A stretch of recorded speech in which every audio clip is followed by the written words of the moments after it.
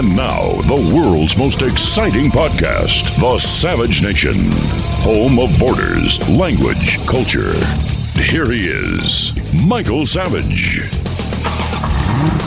Good morning, Rabbi. Morning to you. How are you, Michael? How am I? As my grandmother would say, how should I be? You should be feeling good. That's what you... Thank you, Rabbi. Well, it's a real honor for me to speak with Rabbi DovBer, Pinson. And I've quoted the Rabbi before in a small piece where I was talking about my newly discovered tefillin infatuation a while ago, because I'm not a religious person, fortunately or unfortunately, whichever way you look at it, because I'm imperfect. And the writing in the book was so beautifully done by the Rabbi that I was very lucky to have been invited to a small storefront new synagogue near my house that popped up out of nowhere recently. And they told me that Rabbi Pinson was coming to town from New York for one night to speak about Wrapped in Majesty Tefillin, which, by the way, is the title of one of his books, one of his many books. So the Rabbi and I started to speak on the vestibule of the balcony before the speech. And I think that we really related to each other. And I'm so honored that he agreed to come on to the show today. Rabbi Pinson, again, thank you for being with us. Thank you, Michael. Are you available for people who may be listening, Christian or Jewish, who would like you to speak at any of their events? I do, yeah. How would they reach you? Who do they contact? I have a website called iyyun.com, iyyun.com. It couldn't be easier to remember. Hold it. Exactly. I-Y-Y, two Y's, UN. Yeah. .com. And it's called Iyun. That means to delve deeper in Hebrew. Iyun.com. Yeah. And and if you email to contact at Iyun. We've got to come up with an easier handle for you, something like jewishgenius.com. All right. By the way, I'm also there's like through social media that people want to. Yes. How do they reach you on Twitter? What's your Twitter? I don't know if I'm on Twitter, but I think I'm on. I don't run these accounts, but I think I'm on Instagram at Rabbi DovBer Pinson. My name. You're on Instagram, Rabbi DovBer Pinson. Correct. And also on Facebook, Rav Pinson, RAVPINSON. Savage. Michael Savage, a host like no other. Middle East on the brink. North Korea on the brink. Iran increasing its aggression, elections in Taiwan. Look, there's a lot of global instability as we ourselves plunge into primary season. How have you sheltered your savings and investments from potential major setbacks to the economy? You think it can't happen here? It can happen here, but it's not too late to diversify an old IRA or 401k into gold. And Birch Gold Group can help you with that. Birch Gold is the only gold company I trust. As opposed to many other investments, gold thrives in times of uncertainty. It is an important part of diversifying your savings. Now listen, here's how Birch Gold can help make it a part of yours. Birch Gold will help you convert an existing IRA or 401k into a tax-sheltered IRA in gold. And it doesn't cost you a penny out of pocket. You want to learn more? Just text SAVAGE to 989898 for a free info kit. SAVAGE, text it to 989898 and you get a free info kit. It costs you nothing. Just text SAVAGE to 989898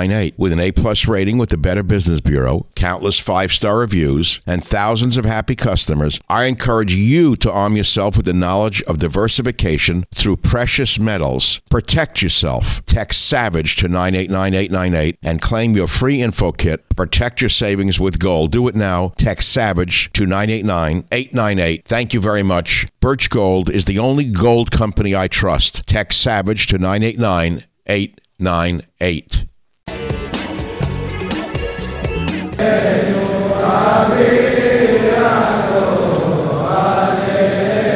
Well, I wrote some questions, and we'll see where it goes. I mean, I'm open to anything you would like to discuss. How would you describe yourself? I mean, is it fair to say you're a renowned rabbi for your mystical understanding of Judaism, or what? How would you categorize yourself if you wish to do so? There the sages, the rabbis, write that a person actually has three names, like three identities. There's the identity or the name that you're given at birth, which is seen as some type of divine intuition that this will be your life, something connected to your soul mission. There's an identity that people call you by, and then there's the identity that you call yourself by. Mm. So we hope that these three names are aligned with each other. That when you sit alone at home and you're not in the public and you're just alone with yourself, the identity that you're expressing to the outside world as people know you should be consistent with the identity that you express to your own self when you're alone with yourself. So you're asking how people define me. That's really a question of the external name that is projected. How I would like to define myself is a different question. Okay. Okay, so I would like to define myself as a Jew, a Hasidic Jew, that is interested in being connected with the divine, to live in a vertical and horizontal expansion state of consciousness. And vertically means upwards, inwards, higher, and it horizontally means more expansive, to include more of our relationships between interpersonal relationships. So relationship between man and God, and relationship between man and his fellow man. You know, Rabbi, when you gave the speech the other day, it was a small group of people, because it was a small group, maybe 10 people, 11 people. I was particularly interested in noticing your worldliness, meaning you made reference several times to figures that are not normally associated with religion. Right. Aldous Huxley, one of my heroes, when you talked about expanding the consciousness. Yeah. You made a reference to something that Huxley wrote. I forget exactly what it was at this point. But, you know, you've read widely, well beyond the religious things. So you're aware of what goes on in the society at large. Yeah. And I've watched some of your previous interviews or expository videos, and I have some questions. Sure. Because I wanted to make this somewhat about reincarnation in order to catch the audience's interest. So I'm going to say the title of this is going to be Reincarnation, Is It Real? With Rabbi DovBer Pinson. You know, I'll make it like so maybe people will come into the tent and listen to this. So the question really for me is, to begin with, what is the Jewish view of reincarnation? Okay, that's a very that's a good question, and I would say because it's very different than the popular view. Popular view means generally, I would say, more the Eastern view of reincarnation, and it's different, and I'll explain you why. There is an understanding, the way in the Eastern philosophical paradigm of reincarnation is that every subsequent life is another sliver of part of a greater existence. So the metaphor would be like, you imagine you're looking out from a small slot in a window and you see an elephant walking by. So you stand there for a second and you see a nose, then you come back and you see a body, then you see the trunk. So if you don't know that it's one elephant, it looks like three different animals or three different objects. But if you open up the window, if you widen your doors of perception, if you will, then you actually see that it's an elephant. But really, all incarnations throughout many different lives are just part of one karmic evolvement of self that keeps on coming back into different forms of life. Now, in the Jewish understanding of reincarnation, is that every single individual person is unique, which is very important, which means the person that's having a conversation, me and you, that individual person that's called Michael and DovBer will never reincarnate as we are in our particular form, which means the way we think about the world, with our understanding of the world, the way we experience the world, and our feelings, our emotions, our states of consciousness, that is something that's distinctly ours. That's our soul. And every single person has a soul signature, like a unique raison d'etre, or something like a unique self.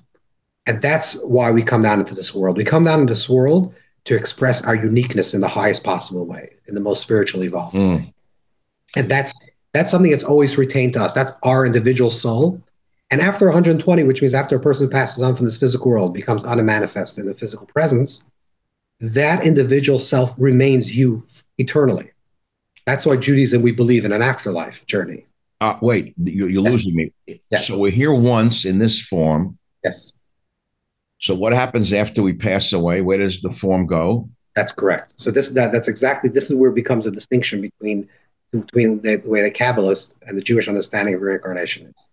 Because in the East, there is no afterlife besides in this present existence, which means the only place to be, consciousness can only be in this world. So there is no something that's called heaven, or in Hebrew it's called Gan Eden, paradise. There is no such a concept in the Eastern philosophy. In the Eastern philosophy. Correct. But in Judaism, we believe that, let's say, for example, a person passes on, we believe this person exists within heaven. What heaven is another conversation. Yes. But we believe that the person will exist eternally. So who you are is eternal to you. So when you pass on, you do not reincarnate. You will experience, God willing, paradise eternally.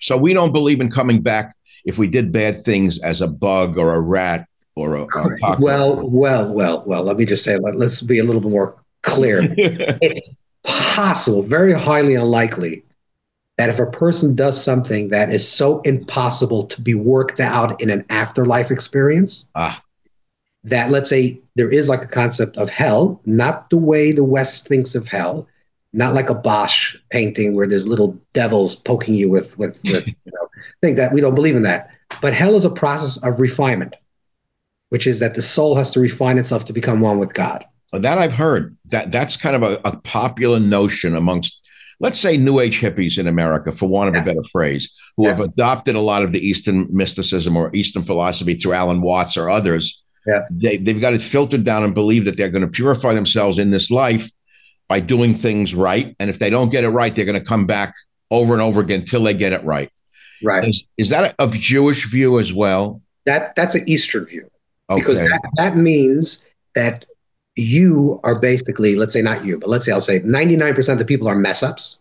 No, you can put me in the category. Go ahead. God forbid. 90% are mess ups. And it's inevitable that you're going to be reincarnated into another form of life because you're not going to really refine yourself in such a way that you can get off the hamster wheel of karma. God, the hamster wheel of karma. That could be the title of our podcast. Yeah, maybe. But Rabbi, that's the Eastern view, correct? Correct. And we don't believe that. We believe that every single person, hopefully, that will say that in the inverse. We believe that 99% of the people, God willing, are good, are possibly, the potential for goodness lies within everybody.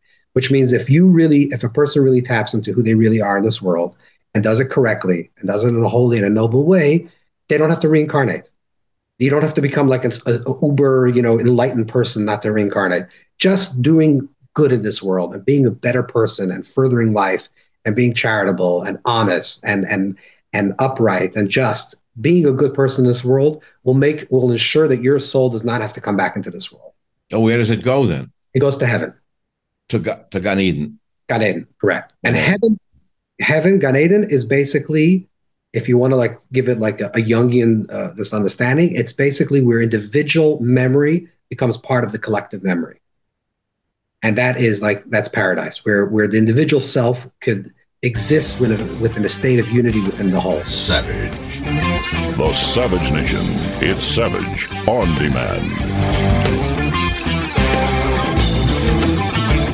In all of your learnings and in all of your teachings and in all of your discussions and in all of your incredible delving into this subject, has anyone you've ever met said they've been there and come back and could tell us what heaven is? We hear how people die and come back to life. They die on the operating table. Well, and they're floating above the operating table. They look down and they come back. Yeah. Well, that's and the people that have near-death experiences. There are many people that experience. A lot of them are just illusionary, people having illusions. But if sometimes people do have an experience where they transcend physical existence and they observe themselves as third person. And that could be a physical phenomenon, and it could be a spiritual phenomenon. And I think it's not so relevant whether a person actually goes through a real near-death experience. I think every single person in this world, you included, will have sometimes experiences that indicate to them that they're much larger than their physical form.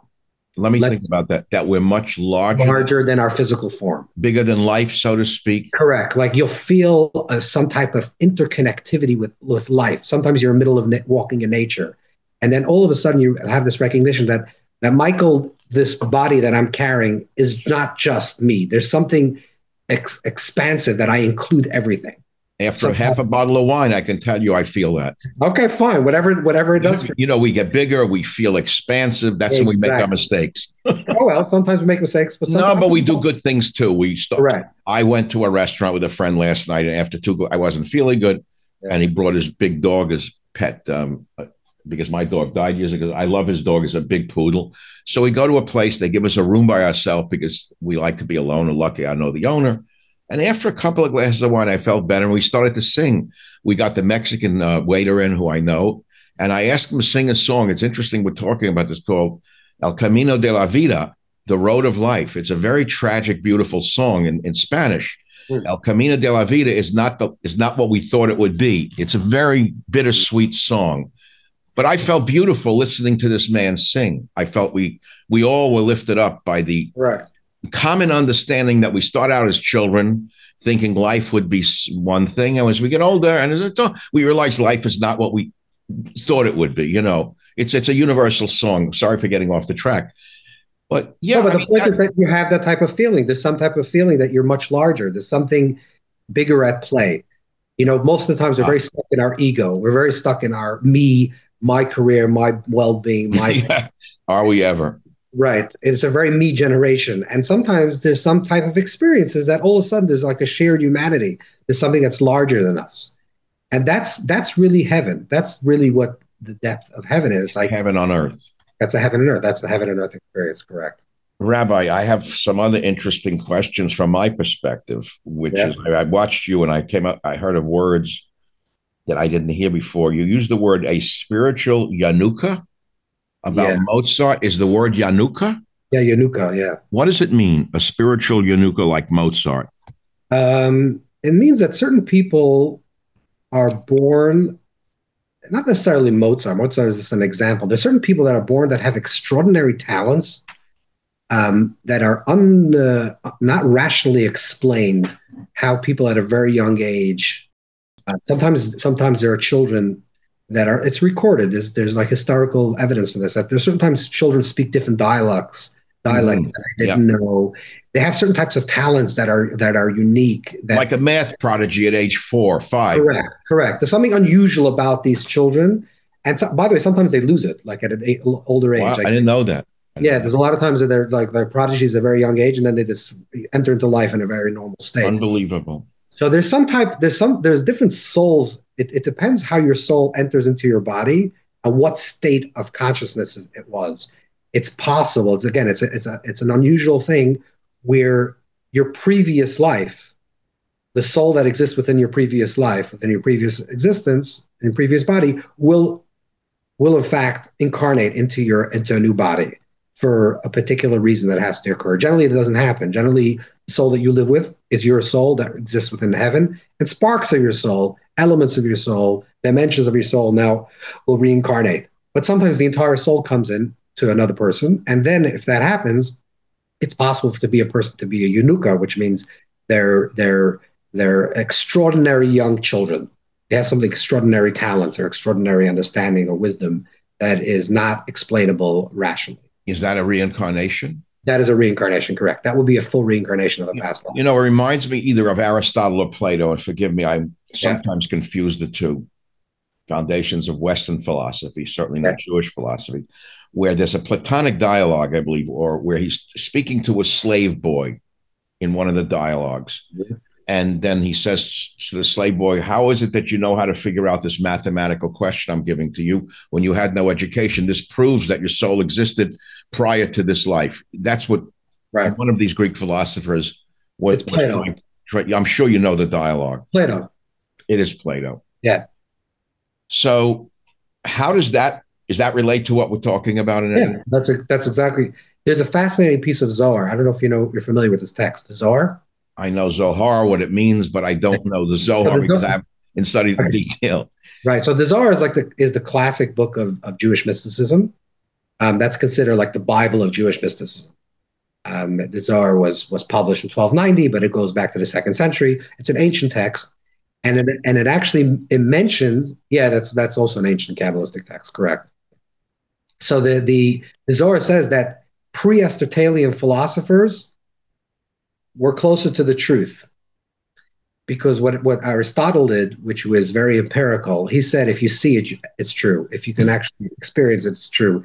And Plato and all the pre-Aristotelian philosophers believed that the power of hearing, of intimation, of imagination actually can reach us to a place of deeper knowledge and wisdom than what I see. Seeing is believing is a very Western idea that was implanted by Aristotle. And that's why in Judaism, if you look at the most important word in Judaism, and the most important phrase in Judaism is Shema, right? Shema Yisrael, Hear, O Israel, the Lord is God, the Lord is one. What does Shema mean? So Shema actually means listen. Listen. It doesn't mean see. It says, I see the world, but I can listen and I can intimate, even though I see the world of duality and separation and dissension and hate and struggle. I see the world in a depraved state. But if I listen very deeply into the world, I can sense the oneness of God. So listening allows us our ability to hear something that's beyond the empirical, beyond what is actually the facade of physical existence. Well, talk shows love that word, Shema. Shema, so that's it. So they Shema want everyone actually, to listen to them with the microphone, Shema. Exactly. Shema is the most important word. It's the most important word. So that's fascinating, really fascinating. There's a mythical story about Einstein where some man gets to see him finally after trying to see him for years, and he comes in and he says, Herr Einstein, I finally understand what the theory of relativity is, that it's all a dream. And as the myth goes, Einstein stands up and smacks him in the face lightly and says, is that a dream? Right. Yeah. It doesn't reality kind of hit us in the face sometimes? And yeah. But the truth is that reality does hit us in the face, but we're always going to the word of Shema, of listen. We're actually always in dialogue with life. Yes. Which means we have always a way to respond to life, even though life throws us something. How we respond to it and how conscious and mindful we respond to life, that's really the way life will unfold to us. I give an analogy. You ever played pinball? I don't know. Loved it. I used to love it. Yeah, that was the old game of pinball machine. The old game of pinball is basically you put your hands on the sides and the ball is falling. And most people that don't know how to play the game correctly are frantically just hitting the sides in case the ball falls down. And that's a good metaphor of life. Most people feel like life is constantly coming at them, and we just got to smack the ball wherever it goes. And the repercussions of that smack is we don't know. Like you're going to hit it and it's going to go in the direction. Right. And that's going to come back down in another direction. So you're constantly in a state of panic because you're not sure where the ball is going to fall. But the real way to play pinball, and life is the metaphor of pinball, is let the ball fall down and hold it. I don't know what that lever is called, whatever that's called. Like hold it at that piece. Think for a second, where do I want to hit the ball now? And then consciously hit the ball in that right direction. Yeah, the real expert players will raise up those two little things that control and let the ball roll on them and then slowly control where they're going to hit it. Exactly. That's life. So either you live in a frantic existence where constantly things are falling at you and you don't know where they're going to fall, and therefore you're constantly just slapping life around. This comes at one day one thing shows up, you slap it that direction. Next day another thing shows up, you slap in that direction. Or you become more mindful and you say, okay, where am I going to hit the ball? Life will come at you, but I'm going to be a co-creator in creation. That I'm going to not just be the recipient of the ball being thrown at me, but I'm actually going to direct the ball where it should go. Savage. The Savage Nation. It's savage, uncut, unfiltered, and raw.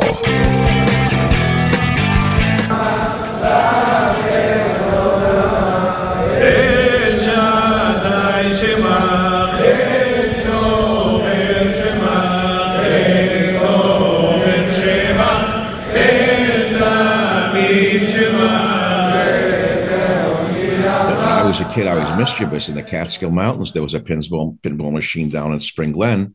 Yeah. And we learned how to pick the machine up without tilting it off completely. Oh, I got it. We cheated. Tilt the ball. We lifted it. We found out how high we could lift it without turning the game off, where we get total control over the ball. Okay. So we cheated the machine. Now, what do we do with the people in life who learn how to cheat life? What do we do with them?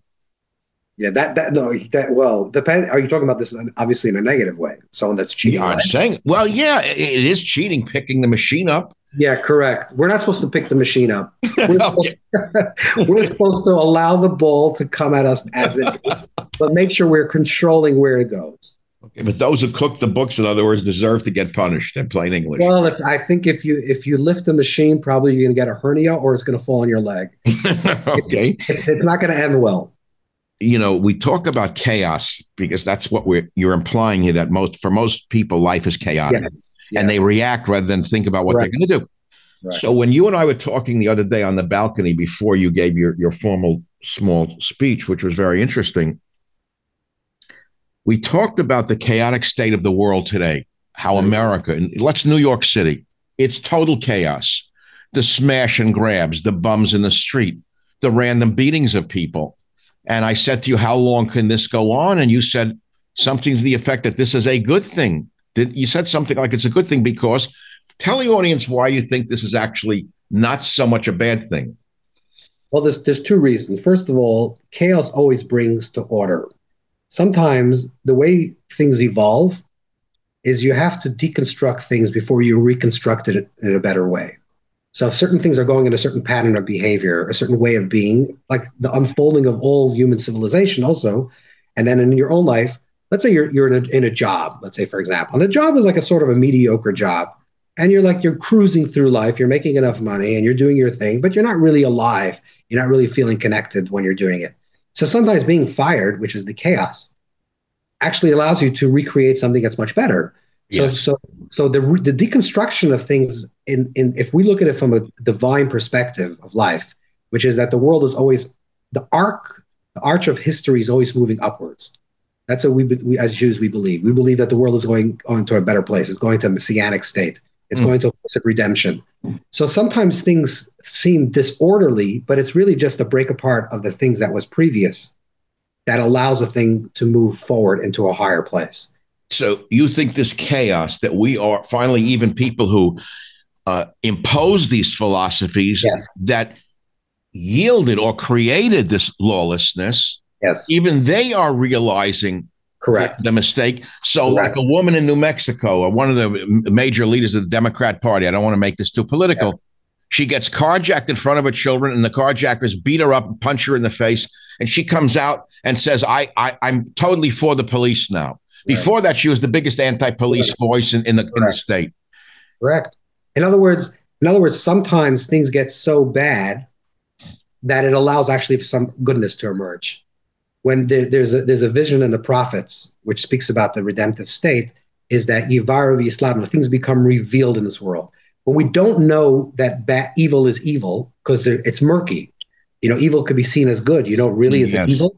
But once evil is exposed as evil, that actually allows for the elimination of evil. So sometimes evil has to actually be exposed for being evil, and you have to see it that this is actually a terrible idea, and then you can let go of it as humanity, to let go of it and then to move into the next state. So sometimes things get so bad, if you look at it from a meta story, it's actually a process of getting better in that state, because when it's not so bad, then you can go on for 100 years. You can live with it. You can walk around it. You can walk around it. Exactly. You're forced to recognize the evil for what it is and to say we got to move forward. Well, hopefully America's reaching that point of the nadir of this. That's correct. Mishigas that we're living through, where a tolerance for the most intolerable things society can. I laid in bed last night thinking you were going to do this interview, and words started coming back to my head that were hard for me to. I couldn't even sleep because I remember the genesis of this downturn. It was the radical feminist movement of maybe 40, 50 years ago, where they were screaming, hey, hey, ho, ho, Western Civ has got to go. It was all the radical feminists in the streets screaming, hey, hey, ho, ho, Western Civ has got to go, along with Jesse Jackson. Well, now Western Civ is certainly going. And what do we have replacing it? Absolute and total chaos. So I'm worried Can this correct itself? Will America survive? It will. I mean, we have to. I mean, part of being trustful and hopeful, like the Hebrew word for bitachon, to be trustful. As Jews, we believe in the possibility. We actually Jews. It's a Jewish idea, the idea of progress and hope and future. We gave the gift that the Jews gave to the world is linear time, not cyclical time. Like in the ancients, talking about the ancient Greeks believed in cyclical time, and in cyclical time, the image is like Camus. You push up the boulder on top, like the Sisyphus. You push up the boulder, Sisyphus, yeah, and it just keeps on returning, and there's actually no progress. But Jews, the Torah revealed that time is progressive, time is linear. There's a beginning of time, there's a creation story, there's a revelation story, and there's a redemptive story. And the arc is always moving to the state of redemption. So that's hope. And hope is not passive. Hope is not passive. Hope doesn't mean you're sitting in your pajamas and saying it's going to be better. Hope is an active, participatory activity. Hope means I believe the world is going to become better, and I'm doing something for that. I'm participating. I see. God says, I want you to be my partner in this unfolding. That is what hope is. So that's what keeps me going personally, which correct. Is I believe God kept me alive for all these years and let me survive the heart attack, that I could do a little bit for the good of mankind, a little bit. So even if it's that's hopeful. That's hopeful. Even if it's a podcast like this. Right. Whatever a person does. Or a tweet, sometimes I get up, I say, I have to say this because it might illuminate some people. Right. So that I call it a little small step for humanity. That's correct. We always have to think about how can we move the dial further. Isn't that beautiful? It's a beautiful thought.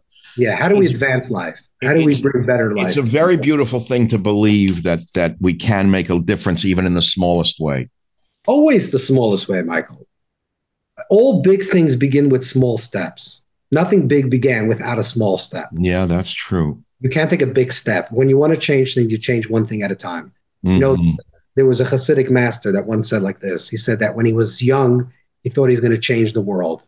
Like he had a dream, he was going to change the world. He said he got a little bit older. He said, maybe not the world, maybe my country. Not my town. And then it started going less and less. And not my town, the block that I live in, my family. Then he said, myself. Let me just change myself. He said, but if I could change myself, then I would change my family, and I would change the block, and I would change the country, and I would change the world. Beautiful. So we have to work on changing ourselves. I can buy that. Savage. Home of borders, language, culture. The Savage Nation. In one of your talks, Rabbi, you touched on a subject very close to my heart. You said a soul that is perfect may come down in an imperfect body. Yes. And then people ask, why is this child in this world? Let's say a child was born with Down syndrome, or a child who was born with something else. I had a brother. I don't want to get into it too deeply because I've talked about it on the radio sometimes, and I called him my silent brother, but I said he was actually the greatest influence in my life. It's a very hard subject for me to discuss, but he's born a certain way in the Bronx. Then they find out he can't see, he can't hear. Beautiful boy, blonde hair, blue eyes. Then they found out something was wrong. He was brain damaged, and he was put on a shelf in the apartment. And I was told, don't go near Jerome, don't talk to him. I said, what do you mean don't talk to him? He would sit in the chair, strapped in. And when no one was listening, I would whistle to him. Wow. And he would respond, and they would tell me he heard nothing. But I knew he heard me. I knew he could hear. So they gave him away at 5. It was like, what are you giving my brother away for? I'm a little boy. Wow. For the betterment of the other children, we're giving him to a state home where he died in a snake pit years later. My mother ate her heart out for years. Now, if you go to a place like Berkeley, California today, you see people in wheelchairs who can't move a muscle, but they have a way today with electronics where they can move, move things. Sure. So if he was alive today, probably wouldn't have been put into the snake pit. But I called him my teacher. Yeah. Yeah. These are very special souls. These are souls that come down. Most people come down to this world and they come down for selfish reasons. We come down to perfect ourselves, to make ourselves better, to further ourselves. And there are souls of very righteous souls that come down to this world that choose. They have like a choice to come down to this world. And they come down just to help the people around them. They're totally selfless. They're there just sacrifice. It's a tremendous sacrifice. Just to give life and bring out compassion. Like you said, you're a child and you're speaking to them, and then you see your brother as your teacher. This is the sacrifice that he lived. He lived this sacrifice to make you more compassionate, to make you more sensitive. And that's a tremendous. He also gave me the ability to speak to audiences and to animals. In other words, I can communicate very well with an audience. That's what I've done for my whole later life. Where did I learn to speak to? What's an audience? An audience. We're speaking to an audience right now that we don't see, right. But both of us have the gift to project our thoughts first to each other via Zoom, but we know it's going to be listened to by hundreds of thousands of people over time, right. If not more. And we have this gift. I got the gift because I had to learn how to talk to someone who was silent, my silent brother. The audience is always silent. It's fascinating. The audience is sitting there. We don't know, right? It's some silent. Right. But you knew he was listening. That's the point. Like you knew that you were speaking. There was someone there. There was someone that was receiving your words. Someone that was present to your voice, to your consciousness, to your love, your compassion. No, I knew it. They didn't know it. They killed me when they killed me. You know what? Your parents did the best they could do. And they didn't know anything in the 40s. In the 40s, people were so primitive about these things. It's terrible. And, you can't really blame them. They were following the doctor's orders. This is what doctors were saying then. The doctor was God. Yeah, the doctor was God, and they knew everything. And they labeled these children as, completely invalids and mentally retarded, etc. That's the word, right? A word that's not popular today, but that's what they call them, and it's terrible. It was a terrible time. But you had the gift that you were able to communicate to him, and you were able to give him what you gave him in the 5 years that he lived with you. Well, I don't know why he wound up being punished again in this life for. I don't understand that part of it. No, it was not a punishment. Well, he was sent to. I know, but that was a sacrifice. Sent to a home in Staten Island where he was in a snake pit. A horrible ending. A horrible ending. It was revealed. I think it was I don't know, the home somewhere in Staten Island. Later on in life, he was bitten by another maniac in the. Oh, it was awful. My mother would come home white. She couldn't talk for 2 weeks. Well, anyway, I'll move on. I'm getting upset here. Yeah. Excuse me. We'll cut this part out of the show. You don't have to cut out part of the show. It's actually very raw and real. Yeah, but it's too emotional for me. I can't open these things up over and over again. Speaking of a soul, can a plant have a nefesh? A plant, a vegetable? Everything in this world has a soul. Like, what's the definition of soul? Like, soul means a spiritual life force that's animating this object. Nothing in this world doesn't have a spiritual quality to it. So the tree is treeing itself, right? The tree is always expressing being tree. The animal is expressing being animal. The vegetation is expressing. That's seen as this spiritual quality that's pushing that tree to be more tree. Like what's telling the tree to bend to light, to receive nourishment, or to, today we know that trees actually speak to each other, like they communicate to each other when there's danger. What is doing that? There's a living life force within everything, even an inanimate object that is saying exist, that's giving it life.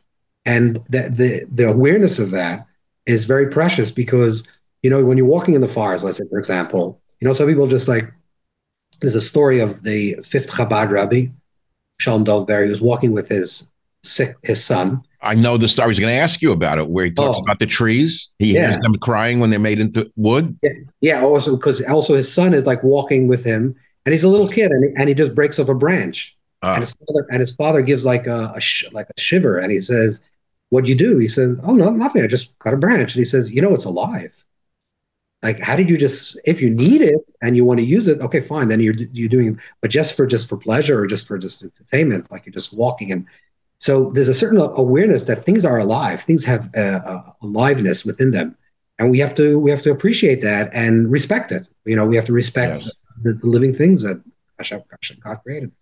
Well, in Native Americans, I did a book in 1972 on American Indian medicine, which I became fanatically interested in for 2 years. Yeah. And when they were walking in the forest looking for a particular medicinal plant, when they came upon the first example of that particular plant, they would not pick it.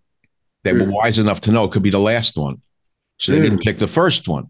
So they go further into the forest to find the next one before they would pick it to use it for medicine. They were aware, for example, of the power of healing plants. Correct. And they certainly understood the spirits in animals, which is why they would put on, let's say, a wolf fur or a buffalo robe. They were taking on the spirit of the buffalo or the wolf, and they gave themselves names like that. Right. The wolf, this, your name, interestingly, DovBer. Were you named for a bear? No. Well, I was named after the second Chabad Rebbe, DovBer, who's named after a student of the Baal Shem Tov. Wow. So that's who was the Baal Shem Tov? He created Hasidism? Yeah, Baal Shem Tov was this great spiritual master, probably one of the greatest Jewish spiritual masters ever, maybe in the world. When did he live? What era? He lived in the beginning. He was born he lived in the beginning of the 17th century. So 17th century. Yeah. He was what? The 1800s? Yeah, the 1700s. I'm sorry, the 1700s. 1700s. Yeah, 1700s. He was born in 1698, so around that that time period. He lived in his 50s. What the Baal Shem Tov did, one of the great innovations of the Baal Shem Tov was, of this great spiritual teacher, is that he took the spiritual teachings of all the masters and all the teachers that came before him, and he said that we have to translate them how they relate to within your own states of consciousnesses. So as opposed to experiencing these spiritual metaphysical truths as something that's external to you, we have to start to internalize them. And that brought about a very big spiritual revolution in terms of Jewish spirituality and practice, and an awareness of the oneness of God in a very, very visceral, experiential way. So not experiencing the oneness of God like in a meditative state, which is more ethereal and philosophical, but to experience the oneness of God actually in life, in the experiences of life, whether it's in an emotion, whether it's in dance or in singing or love, whatever experience that a person is having, to experience the divine in that experience. Savage. Michael Savage, a host like no other. We talked about music, you and I, within the first few minutes of us speaking on the balcony. I was talking about music, which has kept me going many days. And I was saying that the peasants would come off the fields and they had made instruments from sometimes from a gourd they'd make into a gourd or a flute out of this or an empty hollow bamboo. And they would sing and dance after working all day in the fields. And people would say they were just doing it to relax. What they were doing was lifting their spirits through music, correct? Correct. And some would then lift their spirits and praise God with these instruments and these songs, correct? Correct. And actually in the Jewish tradition, the instruments that were musical instruments were created together. The Torah speaks about the creation of musical instruments together with the creation of instruments of the field, of actually agriculture. So this is like seen as a necessity to man. In order for man to survive in the field, in order for man to survive spiritually, we need music. Music is the expression of the soul. It allows us to attach ourselves to something that's bigger and larger and holy and noble. So music is a very important, and that music is actually a very good example of what the Baal Shem Tov did, because the Baal Shem Tov was very into music, very into song. So he reintroduced a lot of songs, a lot of Hasidic songs that were brought into the world, were brought through the students of the Baal Shem Tov. You ever heard of the word nigun, like a nigun? Yes. Nigun? So it's a word that's spelled backwards and forwards. It's a palindrome. Nun gimel nun, nun gimel nun. And the reason for that, I don't know if you want to talk about music, but I'll give you a very short little synopsis of music. Go ahead. Whatever you want to say is what I'm here for. Okay, so there are two types of music. There's Western music and Eastern music. And Eastern music, I mean like African music, etc. One is cyclical and one is linear. So cyclical music is basically repetitive music. like you're drumming on a drum over and over again, the same tune, and it gets you into like it introduces you to like an alternate state. So through cyclical music, you enter into like a trance state or things like that. But that's the intention of the cyclical music. So there's cyclical music, and then there's linear music, which is more Western culture music or classical music, which is that it starts off in the beginning and then it reaches a crescendo, and then like the music ends. So you're listening to a classical music, and there's movement, right? There's a movement, there's a first movement, a second, then you finally get to the crescendo, which is very linear. So linear music is sort of starts off like you're starting off in a very base state, like you're starting where you are, and then it's taking you on a particular journey. Mm-hmm. And the reflection of Western music and Eastern music is related to the way in the East and the West, the way they see creation, the creation story. Because in Western civilization, which is a Judaic system, which eventually evolved in Christianity and Islam, the basic system is that there's a creator that created, which is a beginning, and then and we're in the process of creation, and time is moving linearly. So since time is moving linearly, music is also produced linearly. And in the Eastern cultures, which don't necessarily believe this in the same way, it's very cyclical. And they do different things into our consciousness when you listen to particular different types of music. But a nigun, which is a Hasidic song, which what the Baal Shem Tov revealed, does both things. It's both cyclical and linear. So it follows a linear pattern, but it never ends. Hasidic songs never end. It doesn't reach a crescendo. So it'll go, let's say, movement 1, 2, 3, then 1, 2, 3, then 1, 2, 3, which is that the understanding is that we believe that creation is linear, but creation is every single moment new. Every single moment is new, did you say? It's a new creation. So there's a linear perspective of time, and there's a perspective of that every single moment is a new revealing of creation. So there's a chiddush, there's a ischachus, I don't know how to say this in English in the correct way. There's a renewal of creation at every moment. And that's very important to think about in your own life. Like, are you because of your past? Or are you because at this present moment you're becoming you? Are you defined by are we in the present defined by our past or pulled by our possible future? And the answer could be both. It can be both. In other words, we're still dealing with our traumas of our childhood. Correct. But if we've come past it to a great extent, yes, while we don't forget the trauma, we don't let the trauma pull us down. Correct. And what we can be pulled by a possible future that we want to create for ourselves. So we're not being defined by our past and saying, I am traumatized because of these experiences and therefore I'm suffering. I'm saying I'm choosing right now to let go of that because I believe in the possibility of the future. Visualization, in essence, in a way. Yeah, you can do visualization, however you do that. But it's really how we live our lives. Do we define ourselves by our past, or are we being pulled by our potential future? Well, in New Age philosophy, reinventing yourself, visualization. Correct. I'm going to move away from here, leave all of my old self behind. I'm going to start a new life, turn over a new leaf with this new year. Correct. I'm going to be a better person. I'm going to go to the gym. I'm going to eat better food. Correct. I'm going to change the cells in my body, and I'm going to be a better person. Correct. But that you're saying New Age, but that's actually what is the word teshuvah, which is the most important word for the high holidays, which is teshuvah, which is translated as repentance, but it actually means a return or reset, resetting my life. Baal Shuvah. Baal Shuvah, exactly. It means I reset my life. I'm saying, okay, now I'm going to start anew from new. Everything that happened is okay, and I'm going to take responsibility, by the way, for it. It's not like I let go of my past. Okay, who cares what I did? No, you did something. You have to, there's consequences to your action, but I can choose at every moment to be new. Rabbi, do you have more time for us today? Yeah, sure. Go ahead. Because I may have to break this into two pieces. It's going to be too good to try. I'm not giving all of these jewels away in one podcast. We'll make two podcasts out of it. Yeah. This is a natural breaking point because the average person has probably stopped listening 10 minutes ago. I found out that the average listening to a piece on YouTube is about 8 or 9 minutes. Really? I have a very intelligent friend who said to me, Michael, you do a 1 hour piece. They said they're not listening after 9 minutes. So then I looked at the actual amount of time spent listening. It's about 12 minutes for me is the average.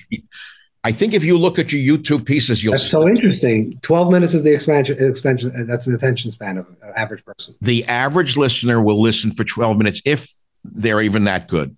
Wow. And then they move on. They had enough. Their brain gets overloaded, or they get bored in this age. So they said to me, do smaller pieces on YouTube than you've been doing. Do short ones. I can't do it because we come from a tradition of exposition, discussion, argument, and arriving at some ideas together, right? That's what we're doing. Of course, yes. Savage. Well, thank you very much for listening to today's podcast. I hope you've enjoyed it and learned something from it. We have about 400 other episodes available for you to listen to absolutely free. You can go back into our vast library of podcasts and listen to any one of them at any time. And remember this, if you want to listen to my podcast ad-free, sign up for the Savage Premium membership and get access to ad-free podcasts as well as some premium content from our Savage archives. How do you sign up for those ad-free podcasts? Please visit michaelsavage.com for a link. Again, thank you for your listenership. This is Michael Savage.